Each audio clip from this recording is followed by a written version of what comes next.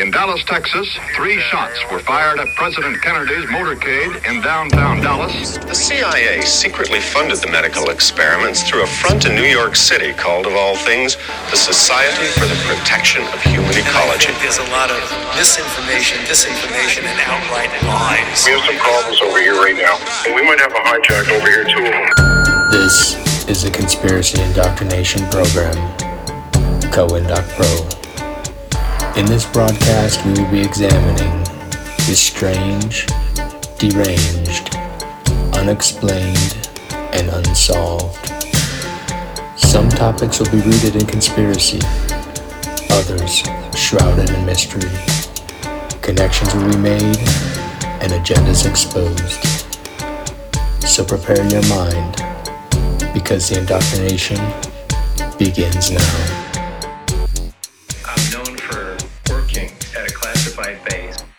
Near Area 51, and there we reverse engineered alien spacecraft. What's up, everybody? Welcome back to episode 18 of the Conspiracy Indoctrination Program, MKULTRA. We are your hosts. I'm Jake. Luke. And I'm the other Jake. You guys almost got a special treat today. Almost got some air drumming going on the intro. I stopped. Yeah, barely. Jake almost knocked his microphone over. I'm trying to stop the air drums. I'm smart. The other day I was driving down the road and some dude was just air drumming next to me, just going to town. We're at the stoplight and he's like, dude, this guy's playing a full kit, man. I mean, he's got multiple toms. Like 80s kit? Yes, like yes. The never-ending drum yep, fill? He's got the little...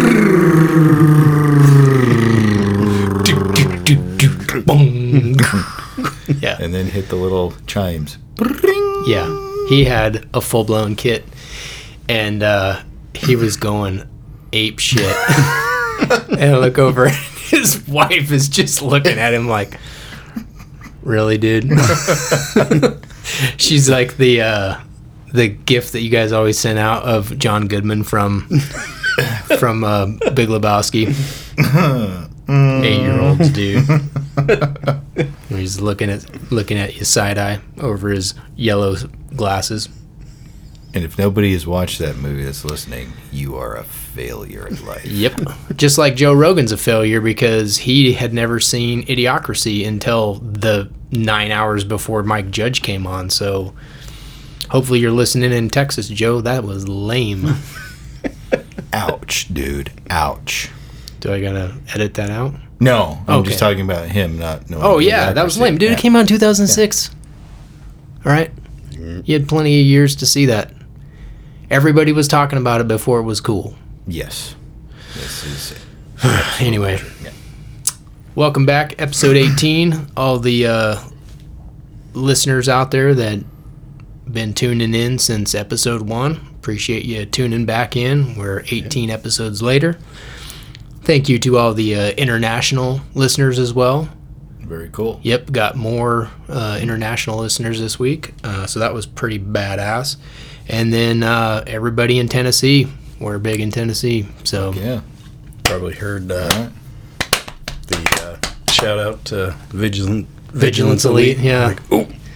Somebody texted me and they were like, "Dude, you do an awesome Sean Ryan." It's like, fucking yeah, man.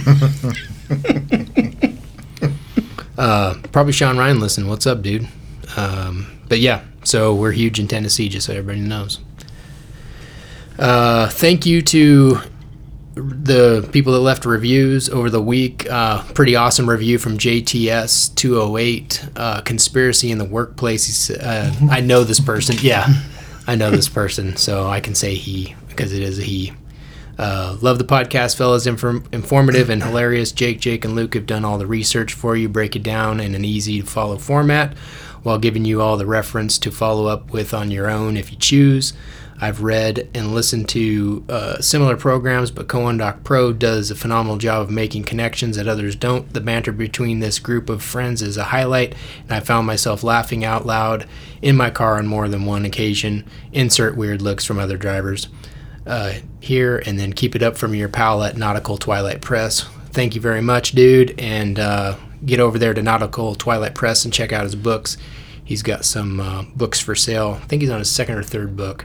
Thanks. So, yeah, he needs to do the Cohen.Doc Pro biography on us. That needs to be his next book. So It would just be summed up easily. These guys are fucking idiots. yeah, these guys are losers. The end. Chapter 1. Open Math it, failures. and it's just a picture of a big pile of shit. The end. Sweet. Finn. 1999 US dollars. So, yeah. Anyway, thanks for that review. That was cool. Appreciate it. Anybody that's looking to get a hold of us, reach out to us at info.cohen.pro@yahoo.com. There it is. I don't even know it. So. Yeah. Cool. And apparently I needed to do a better job at checking the junk folder, because I had sent a message to a guy that I found on some weird review. Actually, it was a blog about MKUltra and the experiments going on in Canada. And I'd mentioned this before on one of the previous episodes. And this dude had put his email address in there, and this was from 3 or 4 years ago. So I was like, I'll send that guy an email and see what happens. And they never heard back from him. So I was like, well, NSA got me. That was easy. And then I was like, I had sent William Ramsey Investigates, and we'll talk about that here in a minute, but I'd sent him some stuff. And I was like, man, I never heard back from that guy too. What happened? So I was like, maybe I should check the junk folder. So I checked the junk folder. Boom. Both of them had replied within 1 day. Oh, shit. Yeah. So I was like, oh, damn. So the dude from the MKUltra experiments in Canada, going to try to get him on hopefully next week, but he's in Australia, so there's a 16-hour time difference, and then I got to figure out the international call and all that, so I don't end up with $1 million bill, and we're not making any money off the cast, so I'd have to have a GoFundMe to help pay that bill. So going to try to get him in, work him in, and then William Ramsey from William Ramsey Investigates agreed to come on, and that's pretty badass, because that dude, one, his stuff is really awesome. He's got a bunch of books out there. He's got a couple documentary DVDs available, and the guy makes the podcast circuit, and all of his stuff is, really good. Mm-hmm. And he knows his stuff for sure, so he agreed to come on. So I'm going to try to line that up in the next couple weeks. So William Ramsey will be hopefully coming on. That's going to be, I'm excited about that. Actually, I'm a little bit nervous, because now we're going to be we're interviewing the big leagues. Yeah. So We're the turds. You talk about stuff, man. Go on. Yeah. So, yeah, looking forward to that. In this week's news, Sonny Barger died today. You're looking at me like I don't even know who the hell that is. William Ramsey. We're the turds. Sonny Barger. Oh, sorry. If it's not E.T., you don't know. No. I never cried. By the way, I do have a redaction from a couple weeks ago when we were just busting Luke's balls about E.T. He was 100% right. For the anniversary, they got rid of the guns and they put radios in their hands. Suck on that. Speech. God, I came unprepared for that. So, yeah, anyway. Sonny Barger, dude. He was the leader of the Hells Angels. Oh, I just saw that today. Yeah. Yeah. Dude, they had that throat thing. Bao. Jello Man Bao. Let's get some stimulants. What's the character from South Park that has that? What? Oh, Ned. I think. Is it Ned or Ned. Yeah. Is that? That's right. Too soon, guys. Too soon. Sorry. It's only been 8 hours. Oops. Sorry, dude. Oops. Stop jacking it. Again.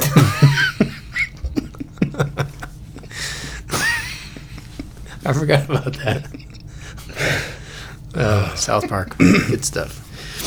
So, Sonny Barger's dead. And then tons of crazy stuff happened this last week with the Supreme Court. They overturned Roe v. Wade. Been around since, 72? 73? Somewhere around there. Yep. People are losing their minds, dude. I'm like, they didn't stop abortion, people. Like, you can still go to a state where they allow you to legally do that and do it. All it did was put the power back into the state's hands. It's not anything different.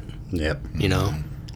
Actually, when I pulled up here, I had a YouTube notification from Tim Pool that says Biden's DOD will perform abortions despite bans pushing U.S. towards civil war. Oh, that's good.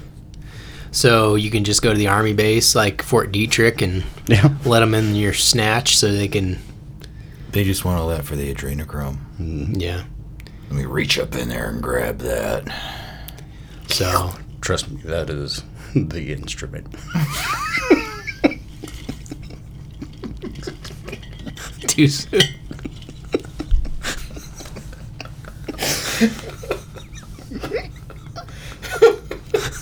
Oh, shit. Just about choked on my tea there. Yeah. Yeah, so the whole thing is just kind of weird. I don't understand. Yeah, you're going to use the military to do that. It's like, man, is that really their function, man? I don't know. I don't know.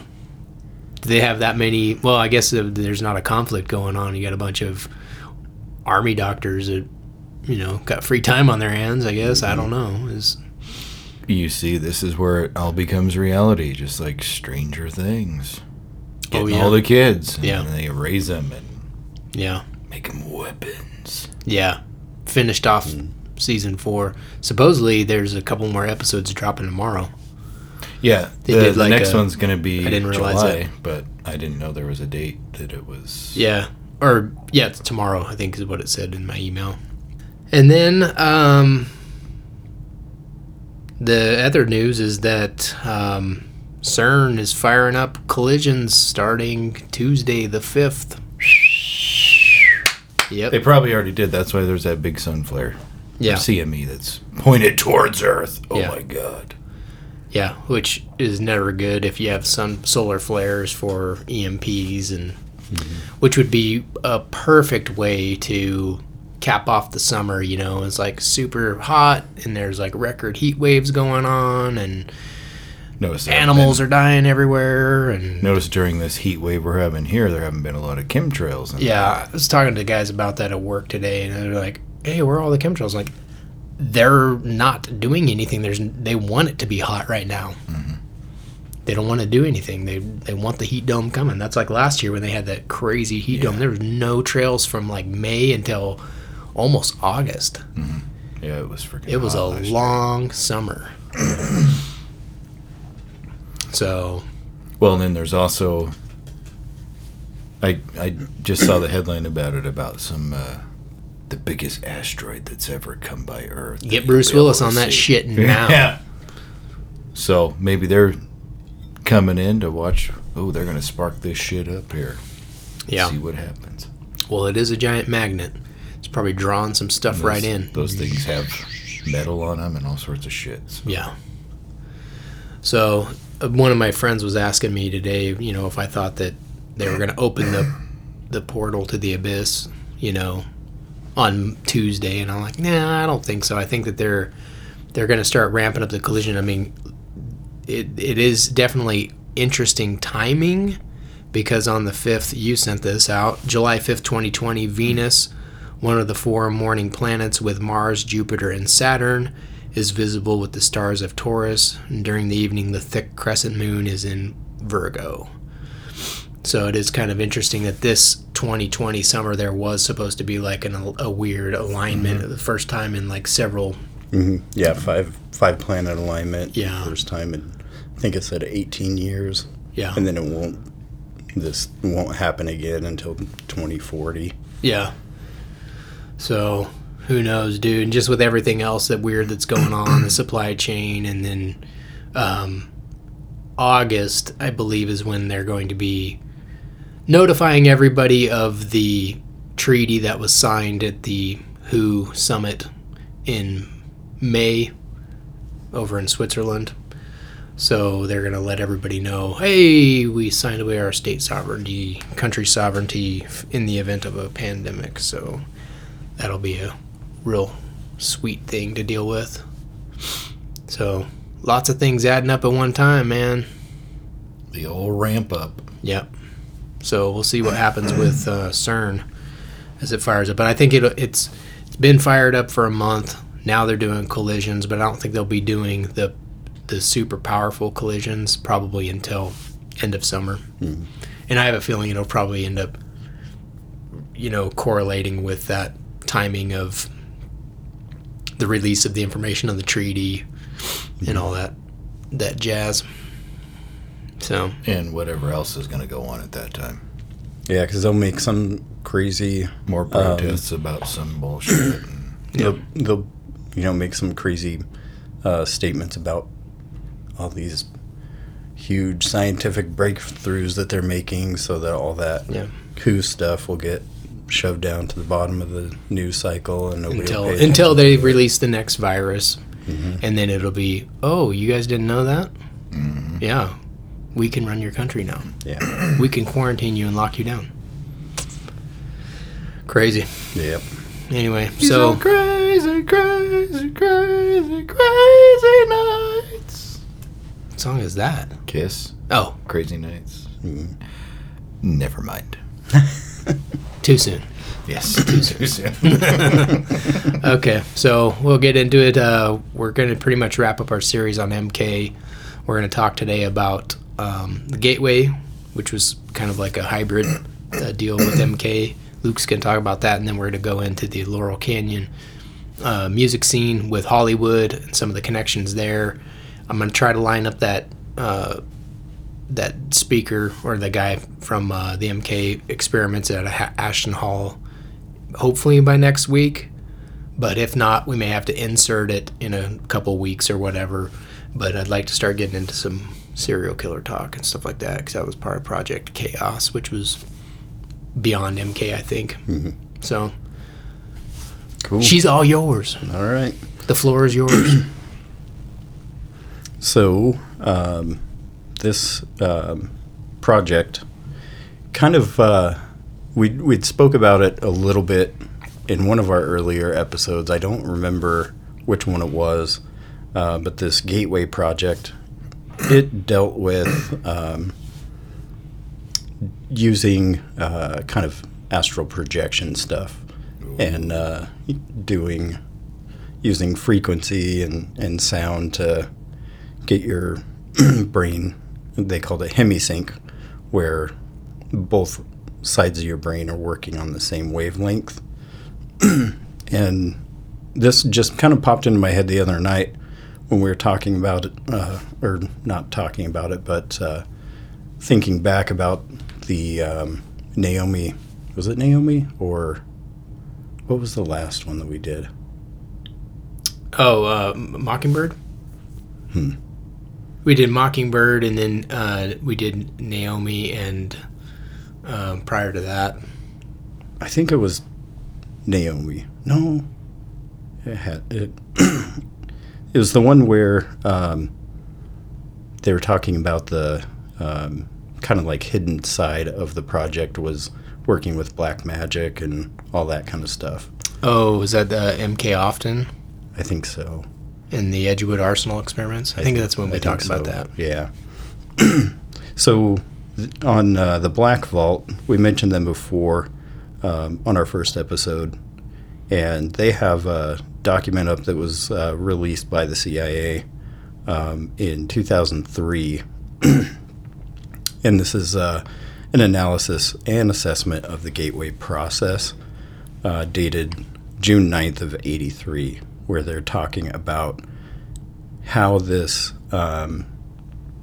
this whole process works with using the sound and how many times you have to go through this in order to reach that point where you can astral project. And they're talking about after a certain amount of time in this project, you can actually travel, backward in time in like kind of your timeline and all this kind of weird shit. Or shit your pants to the brown note. Yeah. That's probably what most of it actually was. Yeah, just getting people to dump themselves. Yeah.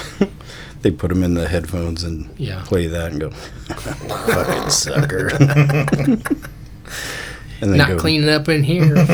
And then go dump them on the street. Yeah, exactly. Look at this crazy guy that shit his pants. But they worked with hypnosis, transcendental meditation. They had, what was it? It was like Kundalini. Oh, the Kundalini spirit? Yeah. Yeah, that's all stuff from the Kabbalah Tree of Life stuff. Yeah. It's pretty crazy because of all like that kind of Kabbalah stuff that's in this program matches up to what they were talking about in that other program working with the black magic and everything. So I thought this was a good kind of side note to add into that kind of gives a little bit of credence to the black magic stuff. But yeah, that was kind of all I wanted to touch base on, was that there was this other project that there is documentation on that they were working with it. Yeah, and they in that one they were using like it sounded like they were doing similar experiments like what you would see if you watched that show Stranger Things, where they put Elle in the tanks and doing all the deprivation sensory deprivation. Yeah, sensory deprivation stuff. You did that once. Yeah, I did the float tanks. Oh, really? Yeah, it was pretty cool. For just to astral project? Well, just to check it out. Sweet. It was kind of weird falling asleep laying in water, but like, was it here? Yeah. I can't remember the name of the place. It was downtown, but it's like super salt, Yeah.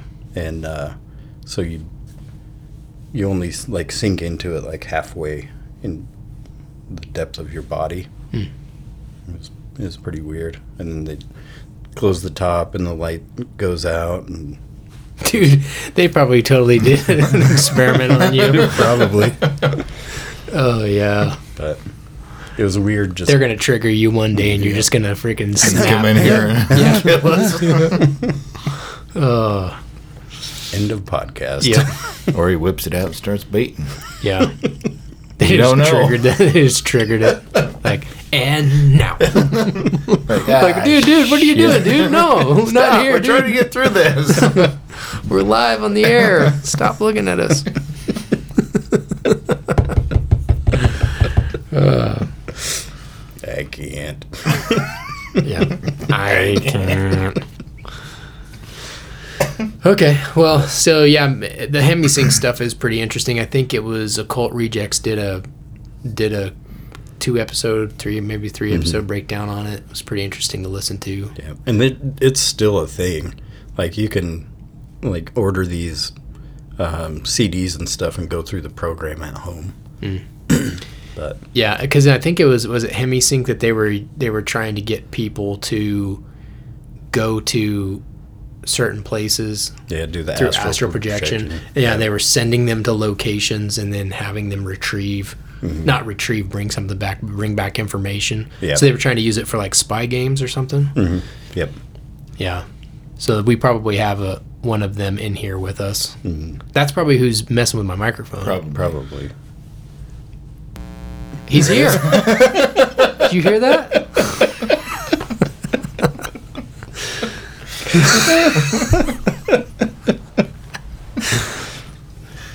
Send that to him. Yeah, my microphone sucks. Don't ever buy a Pulse RM650.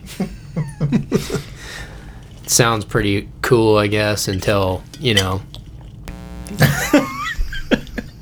And then one day it shocked my lips. pulled the got to a little, put my lips on it. Got zapped. Got a little touch of the brown note there. Yep. My butthole went a quiver.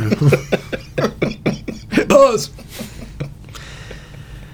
Okay, so now we'll start transitioning over to the Laurel Canyon, Hollywood scene, and all that type of stuff. So interject in here wherever you want. I know Luke just recently finished Chaos, and I've started rereading Chaos, but I read it when it, like I said, 2 years ago.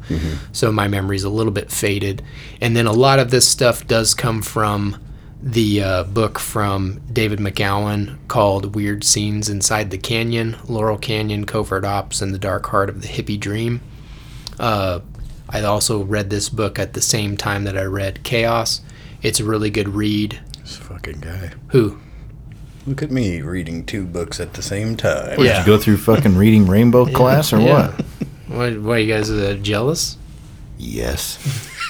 I can read. No, I read one and then I read the other one because I thought that, it was like interesting that it jumps into the whole serial killer stuff, which I've always been, kind of like one of those cold case aficionados. If that's how you say the word. Get her on the phone. Yeah. Ask the professional. Yeah. Can you get her on the phone real quick? How do you pronounce aficionado?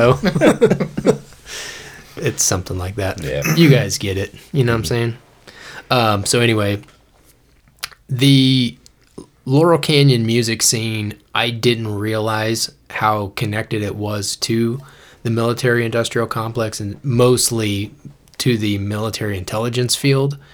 You would think, like anytime that I kind of bring this up or it comes up in conversation, people like look at you like, what the hell are you talking about? Like, you must be crazy if you think that, the Hollywood and the music scene from the 1960s was somehow controlled by the government at the time. And I guess looking back on it, I would think the same thing until I started kind of like reading some of these books and, learning some of this stuff about MKUltra. And then it's kind of like, oh, now that makes sense. So in Weird Scenes Inside the Canyon, David McGowan's book, he goes into really, really fine detail on like the connections between certain people in Hollywood and the music scene and the military intelligence complex and like all of that stuff. I mean, it's I don't even know, maybe 200-page book or something like that. 300-page book. Yeah, about 300. So, and he goes through a lot of the weird deaths and a lot of the occult stuff that was kind of connected to, the underground Hollywood scene. He does have a couple other books, like one's called Program to Kill, I think, and that's specifically about the serial killer programs and stuff. Real fascinating stuff, but I'm just going to give you kind of like the overview of the main players of the 1960s and some of their connections to the military intelligence field.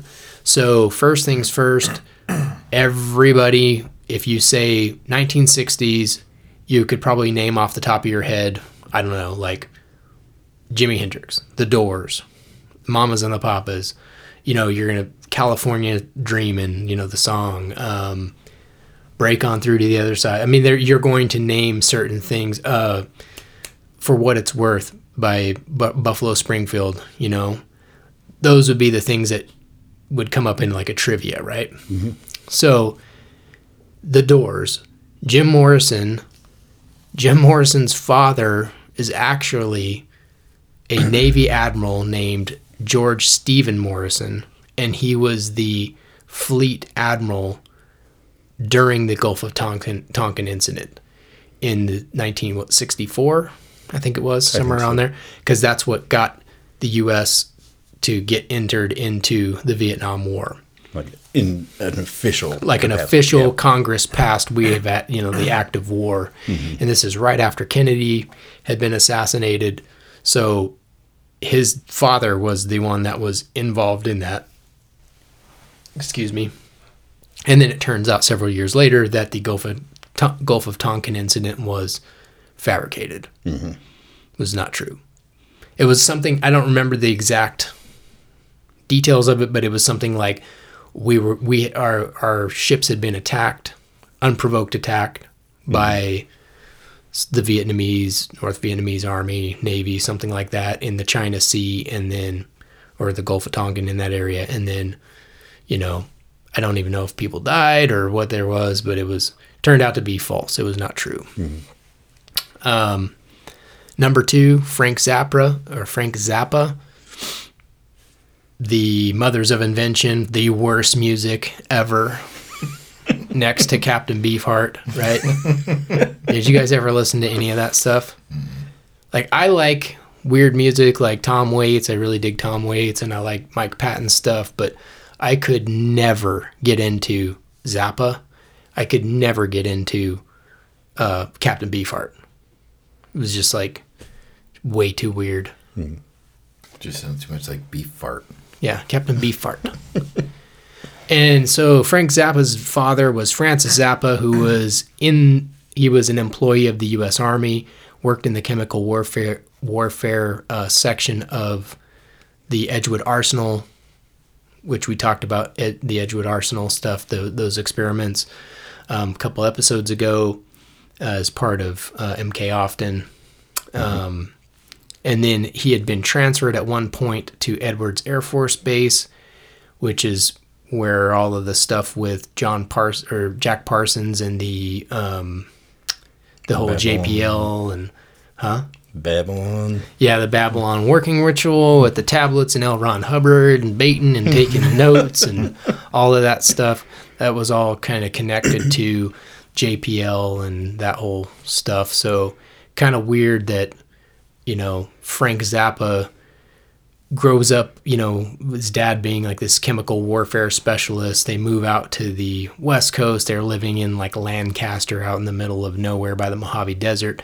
He meets Captain Beefheart, which is, I can't remember Captain Beefheart's real name, Gus Van something, but they went to high school together, and then they both kind of linked up and ended up getting into super weird music, moving into the Laurel Canyon scene together, and both got super famous, according to the counterculture famous. And then a guy named Herb Cohen. Herb Cohen's a weird dude. He was Zappa's manager, and he was a former USMC, so Marine Corps,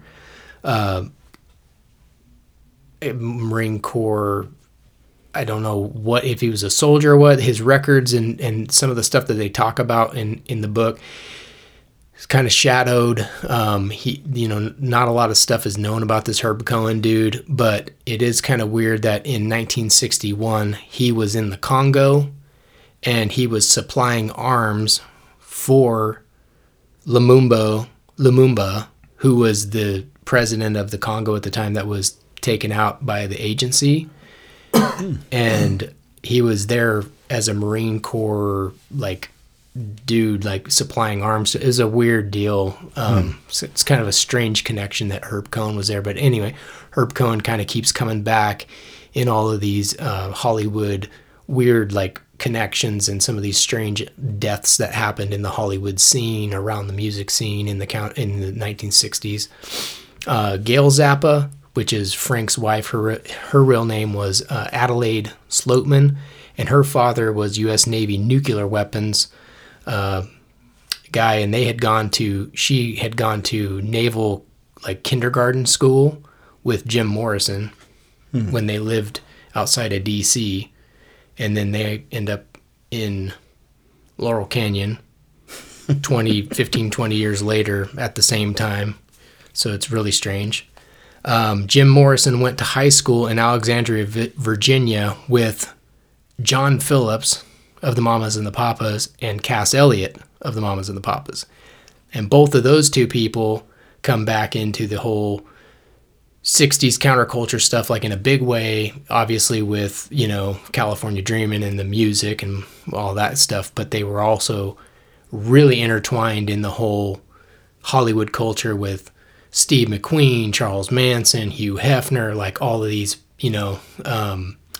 hanging out with all of the people that died in Cielo Drive, Wojtek Frykowski and Abigail Folger and Sharon Tate.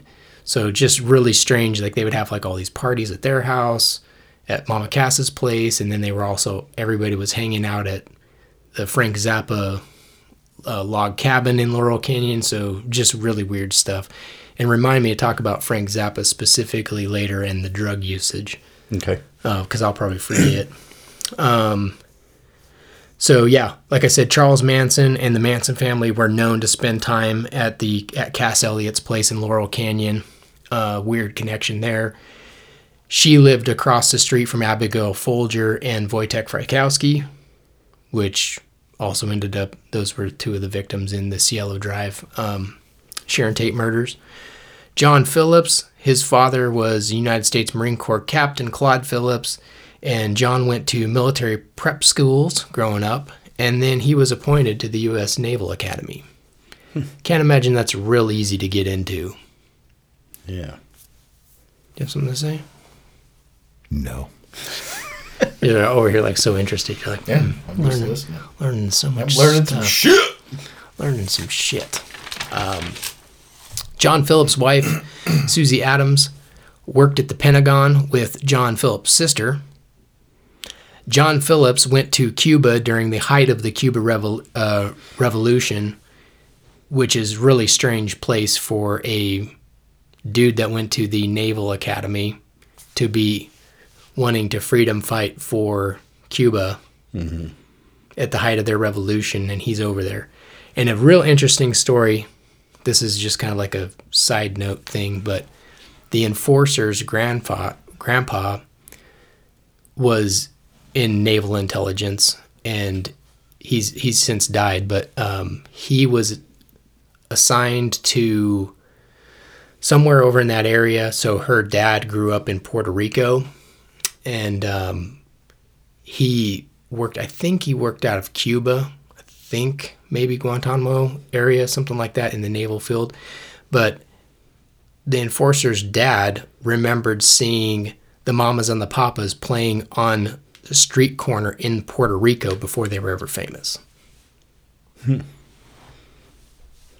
That's crazy. Yeah, so they got together, went to Laurel Canyon, became musicians, then went to Puerto Rico, were playing on street corners, then went to Cuba, were playing down there and being involved in this revolution, and then ended up going back over to Laurel Canyon and being super famous.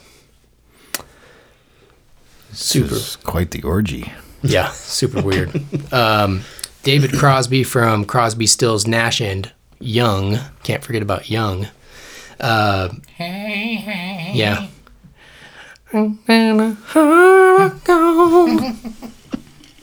Anyway, that's my Neil Young. That's pretty good. That's all right. Yeah, I liked it. So David Crosby, his father was Major Floyd Crosby, which he was a cinematographer in the Army Air Corps. So prior to the Air Force being formed in 1947. So his dad was a cinematographer working on films for, the U.S. propaganda or whatever, winning the war, winning the hearts and the minds and stuff like that. And then also it looked like it was training films and things like that for the crew, B-17 crew members and stuff like that. He ends up coming back out after getting out of the military, ends up in Hollywood, becomes like this super, well-respected cinematographer, so cameraman in the business. And then his son becomes super anti-war, anti-American, movie star that was super pro-guns and always carried guns. And supposedly in the book, he had shot his guns at people in drug feuds and was busted doing a bunch of like drug trafficking stuff, like flying drugs into the country and a bunch of weird stuff. Like the dude's got a pretty seedy history. Just found that connection to be really weird. Then Stephen Stills from Crosby, Stills, Nash and Young alleged that he had been in the Army, had served as an infantry soldier in Vietnam, and then when people go back and they do the time frame, they're like, the only way that you could have been over there is if you were there in a military advisor role, and advisor roles were either agency personnel or they were Army Green Berets. There's no other option. There was no soldiers over there fighting, because they didn't start fighting until late 64, 65, allegedly. So Stills claims that he had, like, you know, all of this experience and blah, blah, blah.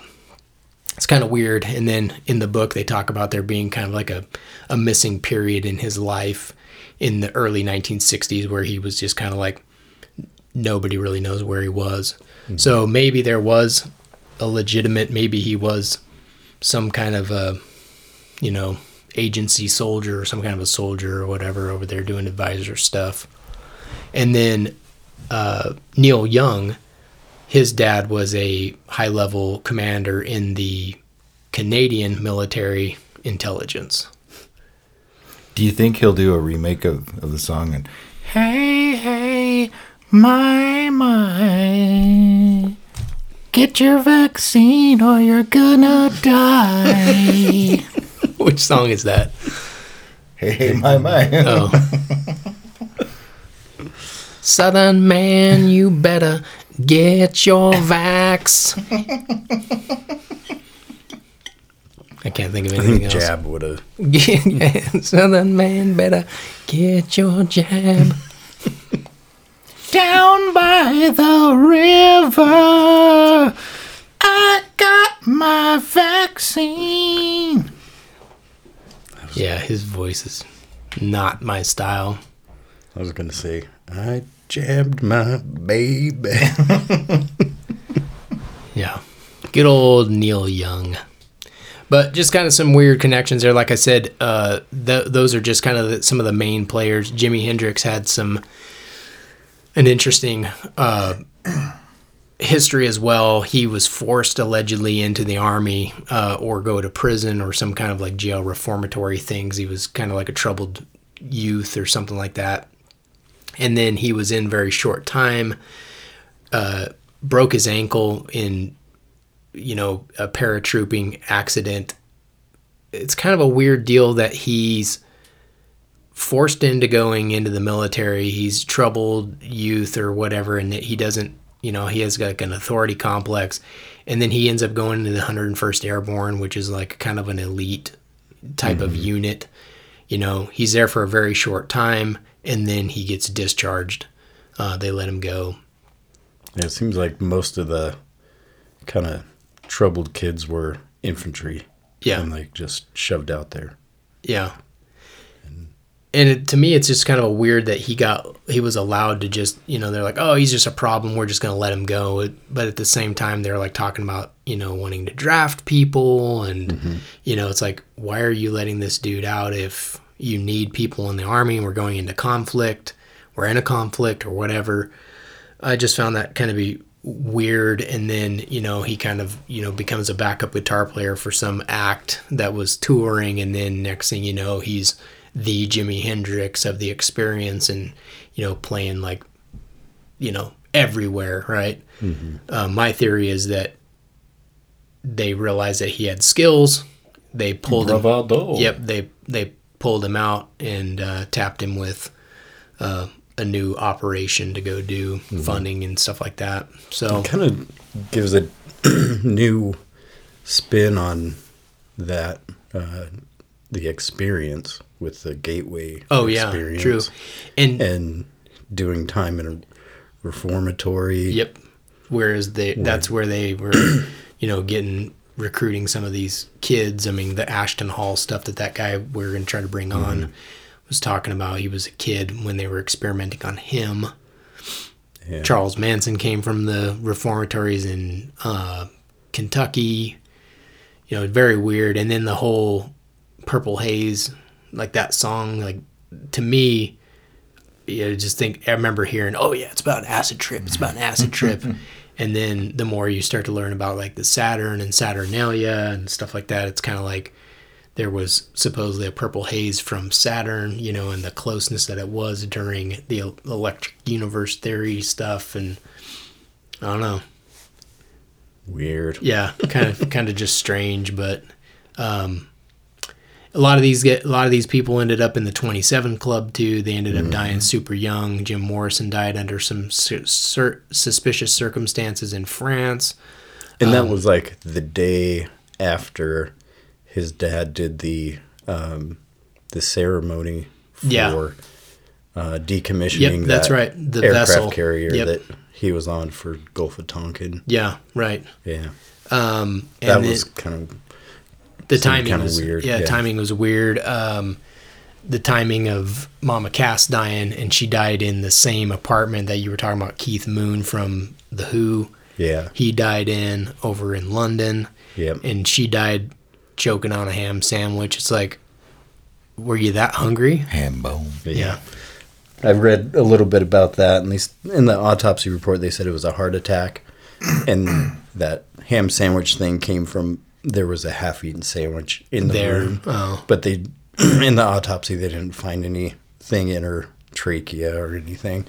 But with, so she died at 32, and then 4 years later in that same room, Keith Moon from the Who died, and he was 32. Like, that's pretty weird. Yeah. And I just got a couple clips out of the book here, Dave McGowan, which is a good book. I recommend you pick it up if you're interested in this type of stuff. Weird scenes inside the canyon. And David McGowan ended up dying a couple years back. He died of some really weird, aggressive form of cancer, like something that the doctors hadn't seen before. And he had a bunch of like kind of like whistleblowing type of books that had come out, so just really weird. But he writes in here about the Crosby family. So David Crosby from Crosby, Stills, Nash and Young and the Byrds. The Crosby family tree included a dizzying array of U.S. senators, congressmen, state senators, assemblymen, governors, mayors, judges, Supreme Court justices, Revolutionary and Civil War generals, signers of the Declaration of Independence, and members of the Continental Congress, and that more than a few of them were high-ranking officials in the Masons. Weird. So, and his name is David Van Cortlandt Crosby. So the Van Cortlandt portion of that, which I believe was his mom, that was the Declaration of Independence and all of that Continental Congress signing type of stuff. That's where that stuff came from. He's also a direct descendant of Founding Father and Federalist Paper author Alexander Hamilton and John Jay. So definitely a strange... You come from the lineage of fighting for the spirit of 76 to 1967, like... Fuck the man, just kind really, of like the inversion of 76, 67, and I didn't think about that. And then Jackson Browne, the singer, he was a product of a career military family. His father was assigned to the post-war reconstruction work in Germany, which means that he was probably employed for the OSS, which was the precursors to the CIA. And then there was some more stuff in here that he wrote about Jackson Browne. So let's talk a little bit about Laurel Canyon specifically. Any of you guys that haven't been there to the Hollywood Hills, there's a couple different canyons that link the San Fernando Valley, which is like where the poors live, like I lived, in the Hollywood. The poors. Yeah, and the Hollywood, so that's like the hills. So you have Coldwater Canyon and Laurel Canyon are pretty much the two major connection points other than the 101 freeway, and I think Benedict Canyon also maybe comes through. And then on the very west side, you got like the 405. So at the top of the Laurel Canyon is Mulholland Drive, which is where the who's who of Hollywood lives. Jack Nicholson. the not poors. Yeah. The not I mean, you're at the top of the hill, so it's like you're the king and queens of Hollywood. Like, you're the shit. And so in the Laurel Canyon area, it was almost like back in the 60s, it was like its own little like city, like culture. It was kind of like tucked away. The roads are super windy, like going up Laurel Canyon. I'm not lying to you, but I rode my BMX bike from one side of the hill to the other because I didn't have a car at the time because my car was here. And that is the most sketchy road to ever even drive, and then second to ride a bike on, like, because there's no sidewalk, people are hauling ass, and the roads are just complete garbage. They're just junk, you know, from all the moving of the hills and stuff. And so the road, literally, people just live like right off the side of the canyon. There would just be garage with a house like right there. So people would just be driving, and then they just like left turn, boom, and they're just driving to their garage. It's the craziest thing. I remember like Malibu. When we recorded there, driving up in there, it was like, sketchy. Yeah, fucking crazy. And dude driving the garbage truck. Yeah, it was like, that fucking thing took up the whole road. Entire road. Yeah. So, just super sketchy to begin with. But at the time, Laurel Canyon had its own market. It had its own country store. It had its own deli and cleaner, and then its own elementary school, which was called the Wonderland School.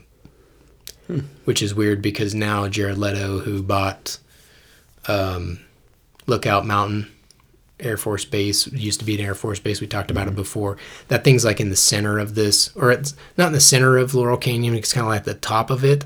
And so everything that happens on Laurel Canyon would happen kind of like just below Lookout Mountain. So it's just weird that that's there. And then that's being run at the time by the military. And then all of these kids who are products of the military intelligence field are all kind of coalescing in this same little area at the same time. And if you look back at your music history, LA was not a musical scene at the time.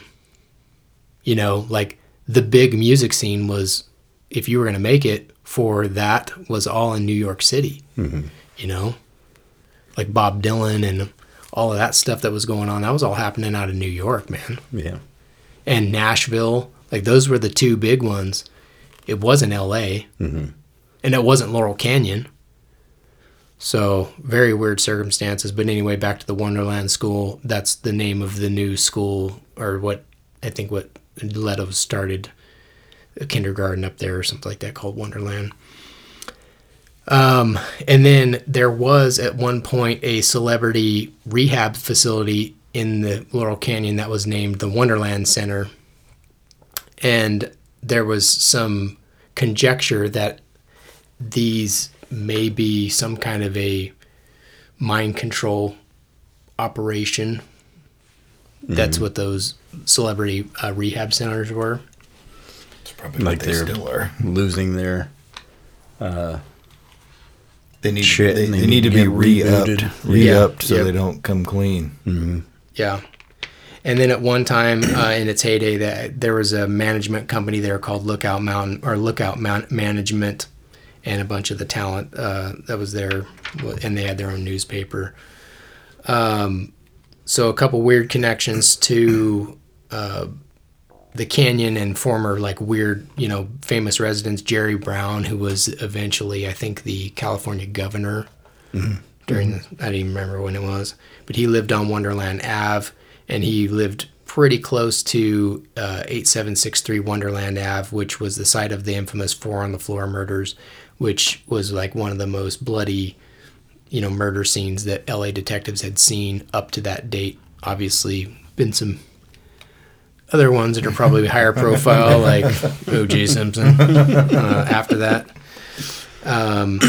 Sharon Tate lived in Laurel Canyon, and she was a frequent visitor to to her house, and then obviously to the houses of John Phillips and Cass Elliott and Abigail Folger. And then Denny Doherty and who is the other Papa in Mamas and the Papas, claimed that he and John Phillips were invited to Cielo Drive on the night of the murders, that Sharon Tate was murdered, but they allegedly never made it over there. And then Chuck Negron of Three Dog Night was also a regular visitor of Wonderland, and he had set up a drug buy on the night of the mass murder, the 4 on the Floor one, and it fell asleep and never made it over there. So just in kind of weird connections that these people were all like known to party, kind of involved in all this stuff, and then there was all these grisly murders that happened down there. One of the weird kind of connections to the Manson family, and also to Jay Sebring and who's one of the victims, and then also Tex Watson.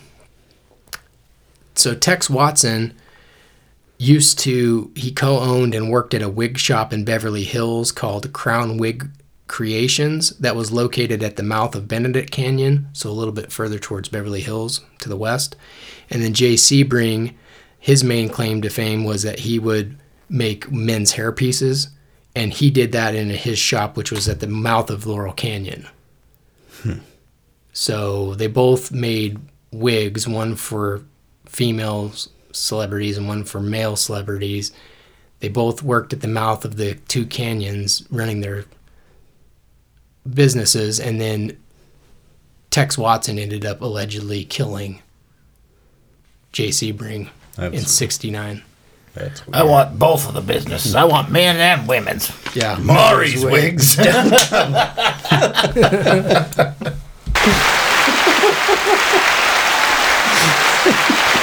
Speech. Son of a bitch. That's all I could think of. Maury's wigs. And then there was some connection also to Phil Spector, who ended up getting involved in that murder later. Was in the 90s that Phil Spector was involved in the murder? I can't remember. I'm not even going to go down that road because I don't remember exactly what it was. But he had a group of studio musicians who were known as the Wrecking Crew, and they were the musicians who played on a bunch of the recordings of the Laurel Canyon bands like the Monkees, the Byrds, the Beach Boys, Mamas and the Papas. Yeah, there was a documentary about those guys, I think on Netflix. I watched, I don't know, probably 3 or 4 years ago. It was pretty interesting. Yeah, so definitely some weird connections to that whole scene. Before we kind of go into some of the stuff to kind of finish this episode off, I would like to kind of throw out my theory on why there would be like the CIA or military intelligence connection to this counterculture movement. And I think that if you think about like spies, what would be a better avenue for gathering information or getting things into countries that you need to, other than having, or getting things for operations that you may need, or smuggling things, or, meeting and greeting people that have celebrities, dude. Mm-hmm. Famous rock stars and musicians, they're going to have access to carte blanche to like any place in the countries that they go to. Yep. Because they're famous. And anybody. Yeah. Yeah. Yeah. And all the top, exactly. The top players of, whatever country are going to, be doing meet and greets. Oh, you get to come meet Jimi Hendrix. Oh, you get to come meet the, Jim Morrison, the Doors, and, Glad Hand, and get to meet all these people and all these connections. And there's a weird connection to Bob Marley when he got assassinated down in Jamaica. And there's like a connection to the CIA where like there was a film crew that was filming one of his last shows that was ever filmed, and one of the dudes that was on the film crew, they were driving over to this thing that they were going to go film. He was like, "Oh, by the way, everybody, I just want you to know my dad's in the CIA." And everybody was like, "What the hell does that have to do with anything?" Right? And then Bob ended up getting killed, which I think was one of those prescribed. He was taken out because he was, creating a, too much wake. Yeah, a subculture of people that were, disenfranchised. Rastafari. Mm-hmm. Dem know ye what dem can do. Sounded just like him. I know. It's fucking accurate. The Redemption song. All that stuff totally reminds me of that. I know I brought it up before, but that Confessions of a Dangerous Mind, that movie. Yeah, I need to watch that again. Just the same kind of premise. Yeah, but it gives you access. I mean, if you have like famous people going in and out, moving musical equipment and, set design and all that stuff. I mean, so many people. So many people are involved in that. You got all your roadies, you got your tour managers, you got your, you got your tour assistants, you got all these people. And it's so easy for, intel or, spies to like hang out in those and then get, what they need. And so that's one of my theories on why, because the whole counterculture thing really didn't make sense to me. I mean, obviously I wasn't there, but it didn't really make any sense to me because it's like, what was the point of all that? Why would the agency want to create that unless it was just division and start to identify kind of like the pre-social media? It's before all that. Exactly. Now they don't need it. Exactly. Identify who's on what side and who's with what, and they're still doing it to this day. It's like the Roe v. Wade. Yeah. Oh, hey, we know who's. Give somebody that platform and and you get one person that's probably fake to like what this person says, and then they're just going to go off and off and, oh my God, but it's actually just bots or people listening to just bring that out, and they don't have to pay an extra guy to go out to be a roadie of the band. Yeah. And some of the weird stuff too, that was kind of like some of the connections between the military CIA like bases and stuff like that and the counterculture scene. You had Fort MacArthur, which is down in San Pedro, kind of like Long Beach area, literally overlooks Terminal Island, which is the federal prison that Manson paroled out of. And at Fort MacArthur, that's where Sharon Tate's dad, and that was one person I probably should have mentioned, is Sharon Tate. Obviously, pretty big deal. Got murdered by the Manson family, allegedly. I don't know if I believe that, but her dad was a colonel, a U.S. Army colonel, and he was in the intelligence field. So he worked out of Fort MacArthur, which when you do any research about Fort MacArthur and what it is, I didn't see anything about intelligence that was related to intelligence out of Fort MacArthur. But what stood out to me is that it was the home to the 61st Medical Squadron, which, going back into the MKULTRA and the Jolly West and Gateway experiments and things like that, and then the Edgewood Arsenal stuff, where you have like these military bases that are doing medical procedures and medical type of experiments and tests on people. So I think it's kind of weird that literally right across the waterway, like seeing distance, is Terminal Island, which is where they were known to do the MKUltra experiments anyway. And there's a medical squadron located right there, and a colonel from the intelligence field is assigned to this base that doesn't even look like a base. It looks like a neighborhood. And whose daughter just happens to be killed by him. Yeah. And the day after she was murdered, the day after, he turned in his papers, retired at 46 years old. So he quit the military, grew his hair out, and went to infiltrate the hippie scene to find out who killed his daughter. What would lead you to believe it was the hippie scene that did that? Yeah. You know what I'm saying? Because at the time, that we're talking the day after she was found, there was no suspects. Yeah. No info would have been out other than inside. Yeah. So super weird. And then another thing that I found about this this base is that it's also the home of the some battery division. So like anti-aircraft, and didn't we have the battle over Los Angeles and UFOs happening in 1940, 42, somewhere around there? And this guy works there? I don't know. Fucking weird. Yeah. So kind of strange. Like I said, Terminal Island, there was connection between the agency and Paramount Studios, Haight-Ashbury, and the medical clinics like we talked about in the past. McNeil Island Prison, which is up in Washington, That was a federal penitentiary that Manson was at before he was transferred to Terminal Island, and then he went to McNeil. I can't remember which one it was, but McNeil is where he was cellmates with Alvin Karpis.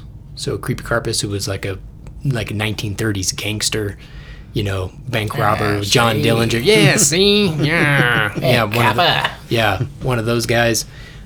Used guys. He was one of used guys, and he ends up teaching Manson how to play the guitar in prison, and then he's released Karpis is released in 1969, the same year the Manson supposedly killed, and then went back to prison, right? Because he went back to prison, or he got arrested in December of '69. Karpis committed suicide in Spain under suspicious circumstances in 1979. Maybe he knew something about MKUltra. Maybe he knew something about, you know what I'm saying? Mm-hmm. So kind of weird. Somebody was flapping their jaws to him. Mr. Manson. Yeah. So then some of the weird stuff between the Hollywood and the connection to the agency, and then the FBI through COINTELPRO. I almost said our name. Whoa. Hey, whoa. And the LAPD intel unit was that they were all trying to infiltrate and kind of break apart these leftist communist groups and the Black Panthers, and they were really, really big on obviously, trying to discourage the equality movement that was happening with Martin Luther King, and it's all out in the open now. I mean, public documents that the FBI was involved in, COINTELPRO and doing their wiretaps on Martin Luther King Jr. and all that stuff. So this isn't us just being haters. So there's also a weird connection to a guy named General Curtis LeMay, who was one of Kennedy. He was a major adversary to Kennedy. He hated Kennedy, John Kennedy. And he is living in LA, and gets his hair cut by Jay Sebring. And he's also connected to all these dudes in the LA mob that were also mobbed up with the Vegas mob dudes. And LeMay is when Kennedy got killed, he was in the autopsy room talking shit about him being dead. Oh. So, I don't know. And then didn't he say something way fucked up in there? He said something that was way too soon. Bro, too soon. Yeah. Yeah.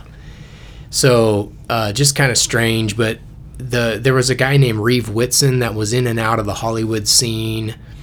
He was friends with the Manson family. He was friends with Manson. He was friends with every player in Hollywood, people that were in every industry in the sports, like the LA Lakers, Hollywood. He lived allegedly in his parents had down off of Wilshire Boulevard. They lived in an apartment on a 12th story.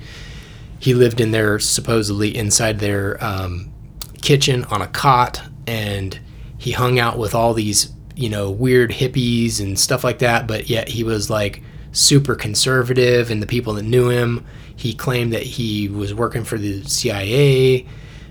He always had a freezer full of money. He was always paying for everything. He ended up later on being a dude that was invested heavily into that railway where they were trying to make that magnetic rail car that was going to go from Pasadena to Vegas, and it was supposed to go 250 miles an hour.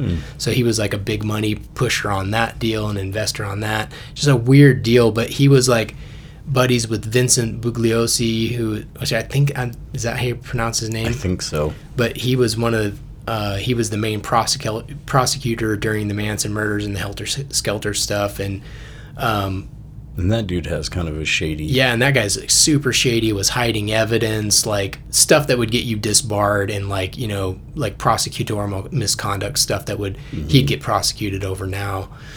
He's dead, but just a bunch of weird connection. But Reeve Whitson was going and grabbing witnesses to that knew stuff about the Manson stuff, and he was bringing them to LAPD detective or commanders in the LAPD detective bureau, and just all this weird connections with this Reeve Whitson dude. And when I started kind of like looking further into it, this group called the International White Guard popped up, and I'd never heard of this, but supposedly all these military intelligence dudes were part of this group called the International White Guard, which was kind of like this weird offshoot, and like President Wilson was also involved in this thing, and it was some kind of like a secret society that was kind of aligned with not like Nazism, but it was kind of aligned with like something very, very similar. White nationalism. Yeah, white nationalism, and they wanted to like start this race war. It was really weird. But anyway, we're running out of time. Kind of like that Azov battalion over in the Ukraine. Yeah, which they're supposedly like killing off dudes now that are Americans and ditching their bodies and stuff, and American mercenaries, a bunch of weird stuff. So anyway, that's about all I had. I highly recommend that you look into Weird Scenes Inside the Canyon, and then also Chaos. We've talked about it 2 weeks now. Both of those books are really good. Program to Kill, check it out as well. Yeah, just this little bit of, what you covered that's in that book. It's like a drop in the hat of what is in there. So I personally think that the reason why they were bringing all this stuff together, one, it served a couple of different purposes for, like I said, for spying and spycraft and like moving with ease in and out of countries and all that stuff. But then on the same token, you have the MKULTRA, like the mind control, group think, control everybody, through music, through this whole psychological drug movement. And that was the thing about the drug stuff, is like these people, Zappa hated hippies, and he was always dosing everybody around him, and nobody ever saw him do LSD. Like he hated hippies, but you're like the king of the hippie movement, dude. Super weird. Yeah, it's almost kind of like it was like a controlled opposition. Yeah. Kind of operation or something. And that's exactly what COINTELPRO was all about, was like controlled opposition, like feed out disinformation, split everybody apart, divide and conquer, same kind of stuff that's been going on literally since the 60s, and it continues to happen. And it's just funny because the playbook hasn't changed. Like when Roe v. Wade came out, I was like, this is exactly what they do, man. They go out there and they want to divide you. They want you to be focused on the right hand while the left hand is doing a bunch of shady shit. Mm-hmm. Thank you, governments and religion. Yeah. So super weird. I think hopefully we'll be able to get the guy on soon, maybe next week, where he can talk about his experiences through the Ashton Hall experiments and stuff like that. If not, then we'll probably be doing some of the connections from this into serial killer world in the next couple weeks, because I think those are pretty cool. Yeah. Guys got anything?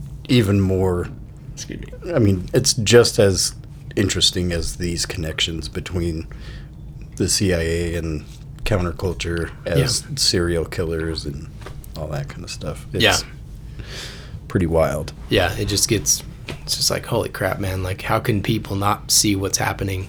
Mm-hmm. Control people through fear, control people through chaos, control people through food supply shortage, through fuel supply shortage, through this, through that. It's just like control. Make sure you're looking at your phones. Make sure you're plugged in and you're on this app and you're da-da-da-da-da. It's like just about control. Yep. Fight the power. All right. You guys got anything else? I'm going to go kill a bull of Frankenberry. Oh, yeah. Serial killer. Cool.